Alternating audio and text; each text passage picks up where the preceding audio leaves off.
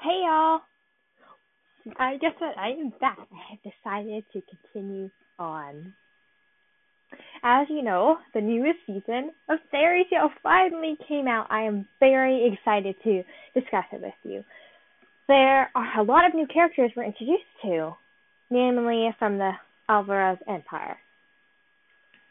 The Dragon 12, and including the first wizard, Fate.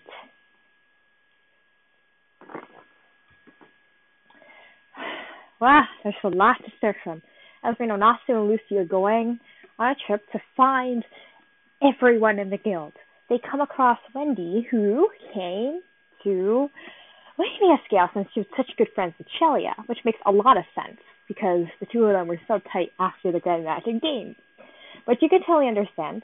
Afterwards, they go and find Juvia because they were looking for Gray and Juvia. They come to this mountain where one part it's raining, but the other part it's not. Turns out they find Juvia in a cottage with a huge fever, saying that Gray had disappeared. And Wendy goes and helps heal her. They find Gray at this weird Dark Guild meeting, and they think he's, gone cuckoo. However, he hasn't, thank God. Turns out he's just in an undercover mission that he's working with Urza. However, Gagio and Levy, who work with the council, do not see it as that way, and they send out to arrest him. It's funny, and they can't tell it's him. It's Gagio, because in the words of Urza, Gagio, we know, will never work for the council, and they didn't know it was him. It was hilarious.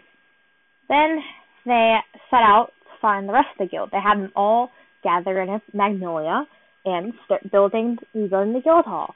Next, they can't find the master, so what they do is they appoint Urza, after a long debate, as the 7th guild master of Fairy Tail. They go on a boat, and they change their emblem to Kate Shelter. Shimasu changed their emblem to Kate Shelter's guild, because basically, as you know, pretty much people are at war, and the fairies are not that welcome in Alvarez Empire right now. So they changed the album. However, Natsu, as we know, being the destructive he is, stands up for a small boy, which is completely cute, and he kicks the guard in the face, and an entire eruption happens.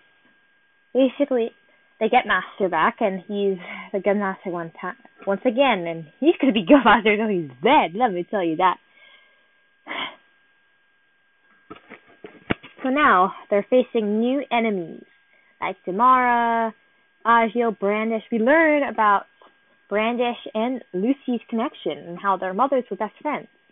That guy, that took over, what's this called, Capricorn's body, and I don't know which arc, he is the one who killed Brandish's mother, but Brandish blamed it on Layla. It turns out that Brandish and Aquarius are very, very close, and it was actually really funny to watch, where she's like, say something. It was really funny. So, sorry. Agio, the little small guy who says A+, or A-, whatever it says. I think he also controls sand. Tries to choke Brandish because he had enough of her bossing him around. And then Natsu is knocked out. This is where I'm up to. Natsu is knocked out because he's having this weird dream of his childhood and Xerath. And Brandish helps and minimizes the damage and whatever the heck he's feeling. And she returns to her cell gratefully. And Lucy asks, why do you return to her cell? You could have just went free. You helped their friend, and you're not even arguing about anything. I think it might change if Brandish feels really guilty about what happened. And she realizes that that Layla would never hurt, her mother. Never. Now, back to the first wizard saint. Master Makarov calls him a terrible excuse for a man since he has switched sides.